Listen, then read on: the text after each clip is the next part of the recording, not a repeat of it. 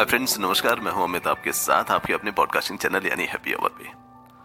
अक्सर कर जिंदगी की कुछ यादें हमारे दिल से बड़ी जुड़ी होती हैं, जो अगर हम चाहें भुलाना भी तो शायद बड़ा मुश्किल हो जाए कि हमसे वो यादें भूलती भी नहीं है। ऐसी कुछ यादें मेरे साथ भी हैं जो मैं आज थोड़ा आपके साथ शेयर करने वाला हूं, और हो सकता है कि मेरी यादों के साथ साथ आपको अपनी भी जिंदगी और अपनी भी लाइफ के कुछ वो पल याद जरूर आएंगे जो आपने भी बिताए हैं। जिंदगी की यादें क्यों हमेशा हमको याद आती हैं, इसका कोई बहुत बड़ा कारण नहीं है। बस कारण यही है कि वो पल, वो लाइफ एक अलग थी और आज की लाइफ और आज की जिंदगी थोड़ी सी अलग है।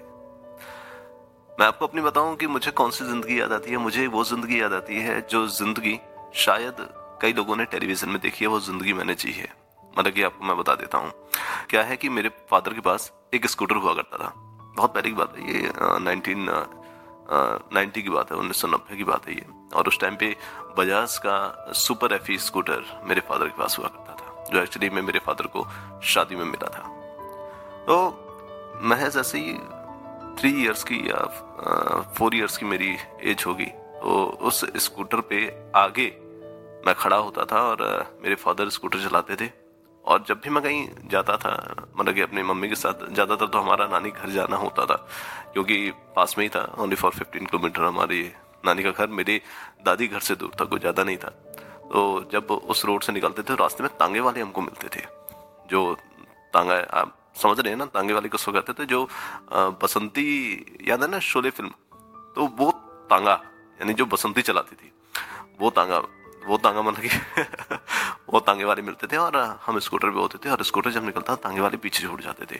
पहले क्या था, पहले जो सवारियां आना जाना या अपने डेस्टिनेशन पे जाती थी, उनमें सबसे ज्यादा यूज होने वाली जो चीजें थी वो तांगे थे।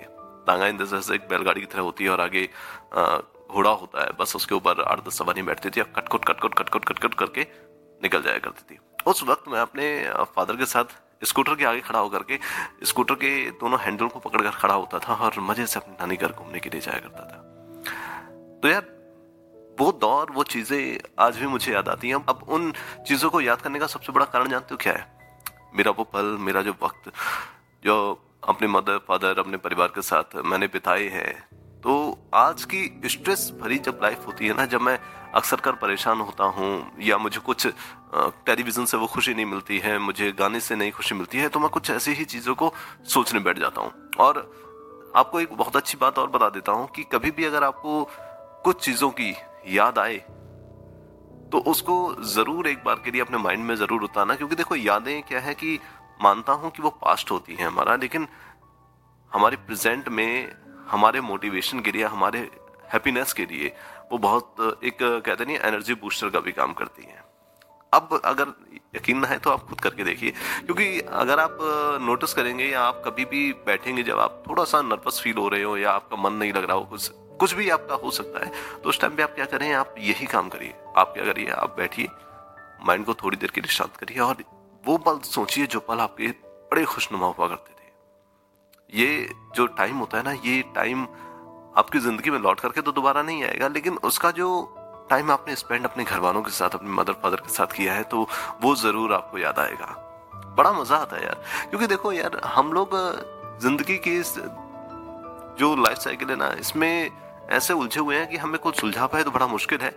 लेकिन उस उलझन से अपने आप को सुलझाने के लिए यही थोड़ा सा एनर्जी बूस्टर का काम करती है, बाकी तो कोई और चीजें कर नहीं सकती। क्योंकि आजकल आप जानते हैं कि हर जगह पे सिर्फ हम जानते हैं, जहां तक कि कोई पॉलिटिशियंस की बात करता है तो कहीं पर अपने जमाने की यूथ को देख करके फिल्म बनाई जाती है। अब हमारे तो कोई फिल्म आती नहीं है क्योंकि हम लोग तो उस एंगल पे पहुंच चुके हैं। मतलब कि नॉट फॉर अ यूथ। अभी हम ये नहीं कहेंगे कि हम बहुत ज्यादा एजिड हो गए हैं, लेकिन हाँ, कहा यह जाता है कि 30 साल के बाद हमारी जो माइंड की जो मेंटेलिटी होती है वो चेंज हो जाती है। 30 साल से पहले हमारी जो माइंड की मेंटेलिटी होती है वो चेंज नहीं होती है, वो अपरिपक्व में रहती है। तो ये कंडीशन है। इसलिए कभी कभी अपने गुजरे हुए वक्त को याद कर लेना चाहिए।